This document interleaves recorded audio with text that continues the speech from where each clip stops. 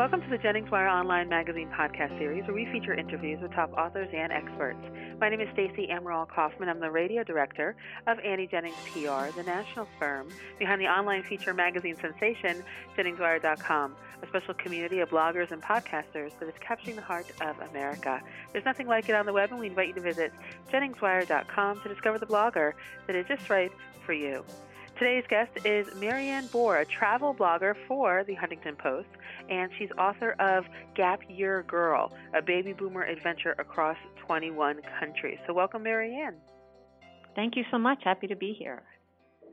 Why don't you tell our audience what exactly is a gap year, first of all? Well, a gap year is traditionally, it has come out of Britain and out of Australia, where young people take some time off a year, either between high school and college or perhaps between college and working, just to sort of go explore and follow their bliss for a bit. And how have you applied this to your life? Well, my husband and I had known for about 30 years, ever since we were in our mid-20s, that we would take a midlife gap year, sort of a senior year abroad, when we were in our 50s at some point, as it would work out with our families. And so the way that it did was once our two children were through college, we had tuitions paid. We took off for our own gap year in Europe, just traveling around, and it ended up being 21 countries we traveled through. So how do you muster up the courage to sell everything, leave your life as you know it behind, and just go out there and go adventuring? Well, the biggest or the initial concern is always financial. And we had owned a house for some time. We'd put as much money as we could into the house to build our equity. And we knew most of our, child rearing expenses, including paying for college, was behind us. So we thought, you know what, let's just go ahead and do it. And even if we have to just start all over, let's do it, because we wanted to do it so badly. Traveling for us means that much to us. So we just sort of took the plunge and said, let's just jump off the cliff.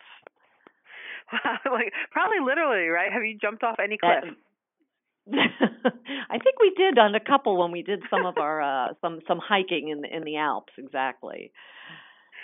And so traveling abroad, I mean, a lot of people dream about it. Everybody, I don't think everyone can, of course, just sell their home and use that profit, that money, to finance their trip. Do you have any tips for people who may want to, maybe not take a whole gap year, but take a gap month, maybe, right? And go traveling, what they can do possibly on a limited budget, people that may not have, the resources? Traveling these days inexpensively is so easy, because there are so many resources that you can find on the internet, whether it's staying in an Airbnb or researching and finding a really inexpensive apartment. I would just say that what you really have to do is sort of try to go back and channel that 25-year-old in you and think about what he or she had said to him or herself back then about, I at some point in my life I will, or I've always wanted to. And what is that? It's very different for very different people. And it's just trying to visualize that and say, I'm just going to make it happen. And I can make it happen on a budget. I may have to do without a lot of the frills, but I'm going to make it happen. And Marianne, what advice would you give others thinking of taking a senior gap year? Well, the first thing is, don't take very much. We took too much with us, and we ended up leaving about half of it behind along the way. And at one point, we filled up a duffel and just left it at a train station in Sicily. It was just too much of a burden. So just don't take very much. It gives you, it's a lighter load. It gives you more freedom. It allows you to make, split-second decisions and not have to worry about what to do with your stuff. So whatever you're going to do, just take your bare necessities. If you really need something, you can buy it along the way. And is there anything else you'd like our listeners to know? Are you doing any more traveling? Are you writing any more books?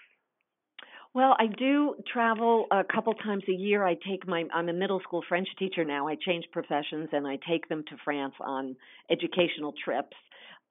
So I continue to do that and write about it, which is wonderful seeing traveling through the eyes of adolescents.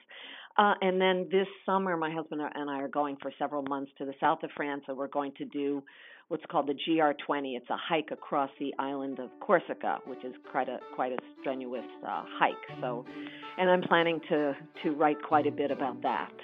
So those are the immediate plans. Well, we will stay tuned. Our listeners can learn more about Marianne Seabour, her adventures, and, of course, the book, Gap Year Girl, on the website, MarianneSeabour.com. That's Marianne, MarianneC,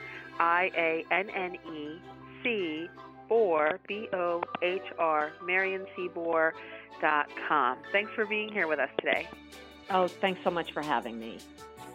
This podcast is presented by Annie Jennings of the national publicity firm Annie Jennings PR, the creator of Jennings Wire Online magazine. Jennings Wire is capturing the heart of America with its rich community of talented, insightful, and relevant bloggers and podcasters. So please visit JenningsWire.com and discover the blogger that is just right for you. Until next time.